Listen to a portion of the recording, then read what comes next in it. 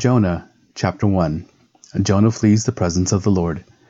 Now the word of the Lord came to Jonah, the son of Amittai, saying, Arise, go to Nineveh, that great city, and call out against it, for their evil has come up before me. But Jonah rose to flee to Tarshish from the presence of the Lord. He went down to Joppa and found the ship going to Tarshish. So he paid the fare and went down into it to go with them to Tarshish, away from the presence of the Lord. But the Lord hurled a great wind upon the sea, and there was a mighty tempest on the sea, so that the ship threatened to break up.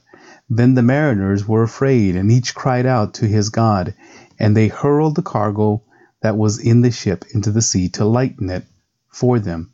But Jonah had gone down into the inner part of the ship, and had laid down and was fast asleep. So the captain came and said to him, What do you mean, you sleeper? Arise, call out to your God. Perhaps the God will give a thought to us, that we may not perish. Jonah is thrown into the sea. And they said to one another, Come, let us cast lots, that we may know on whose account this evil has come upon us. So they cast lots, and the lot fell on Jonah. Then they said to him, Tell us, on whose account this evil has come upon us. What is your occupation, and where do you come from? What is your country, and of what people are you? And he said to them, I am a Hebrew, and I fear the Lord, the God of heaven, who made the sea and the dry land. Then the men were exceedingly afraid, and said to him, What is this that you have done? For the men knew that he was fleeing from the presence of the Lord, because he had told them. Then they said to him, What shall we do to you, that the sea may quiet down for us? For the sea grew more and more tempestuous. He said to them, Pick me up and hurl me into the sea. Then the sea will quiet down for you. For I know it is because of me that this great tempest has come upon you. Nevertheless, the men rowed hard to get back to dry land, but they could not, for the sea grew more and more tempestuous against them.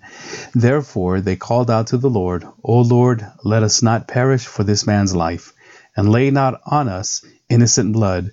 For you, O Lord, have done as it pleased you. So they picked up Jonah and hurled him into the sea, and the sea ceased from its raging. Then the men feared the Lord exceedingly, and they offered a sacrifice to the Lord, and made vows. A great fish swallows Jonah. And the Lord appointed a great fish to swallow up Jonah, and Jonah was in the belly of the fish 3 days and 3 nights. Chapter 2. Jonah's prayer. Then Jonah prayed to the Lord his God from the belly of the fish, saying, I called out to the Lord out of my distress, and he answered me. Out of the belly of Sheol I cried, and you heard my voice. For you cast me into the deep, the heart of the seas, and the flood surrounded me. All your waves and your billows passed over me. Then I said, I am driven away from your sight. Yet I shall again look upon your holy temple. The waters closed in over me to take my life. The deep surrounded me. Weeds were wrapped about my head. At the roots of the mountains I went down to the land, whose bars closed upon me forever. Yet you brought up my life from the pit, O Lord my God. When my life was fainting away, I remembered the Lord, and my prayer came to you, into your holy temple. Those who pay regard to vain idols forsake their hope of steadfast love. But I, with the voice of thanksgiving, will sacrifice to you. What I have vowed, I will pay. Salvation belongs to the Lord. And the Lord spoke to the fish, and it vomited Jonah out upon the dry land. Chapter 3. Jonah goes to Nineveh. Then the word of the Lord came to Jonah the second time, saying, Arise, go to Nineveh, that great city, and call out against it the message that I tell you. So Jonah arose and went to Nineveh according to the word of the Lord. Now Nineveh was an exceedingly great city, 3 days' journey in breadth. Jonah began to go into the city, going a day's journey, and he called out, Yet 40 days, and Nineveh shall be overthrown. And the people of Nineveh believed God. They called for a fast and put on sackcloth, from the greatest of them to the least of them. The people of Nineveh repent.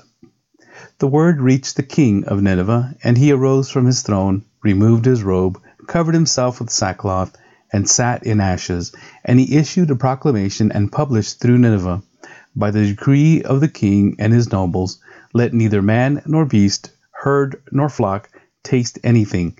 Let them not feed or drink water, but let man and beast be covered with sackcloth, and let them call out mightily to God. Let everyone turn from his evil way and from the violence that is in his hands. Who knows? God may turn and relent, and turn from his fierce anger, so that we may not perish. When God saw what they did, how they turned from their evil way, God relented of the disaster that he had said he would do to them, and he did not do it. Chapter 4. Jonah's anger and the Lord's compassion. But it displeased Jonah exceedingly, and he was angry. And he prayed to the Lord and said, O Lord, is not this what I said when I was yet in my country? That is why I made haste to flee to Tarshish. For I knew that you are a gracious God and merciful, slow to anger, and abounding in steadfast love, and relenting from disaster.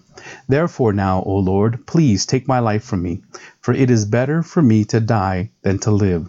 And the Lord said, Do you do well to be angry? Jonah went out of the city and sat to the east of the city, and made a booth for himself there. He sat under it in the shade, till he should see what would become of the city. Now the Lord appointed a plant, and made it come up over Jonah, that it might be a shade over his head, to save him from his discomfort. So Jonah was exceedingly glad because of the plant.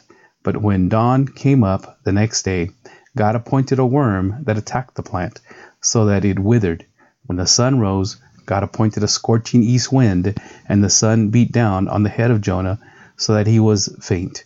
And he asked that he might die, and said, It is better for me to die than to live. But God said to Jonah, Do you do well to be angry for the plant? And he said, Yes, I do well to be angry enough to die. And the Lord said, You pity the plant for which you did not labor, nor did you make it grow, which came into being in a night and perished in a night.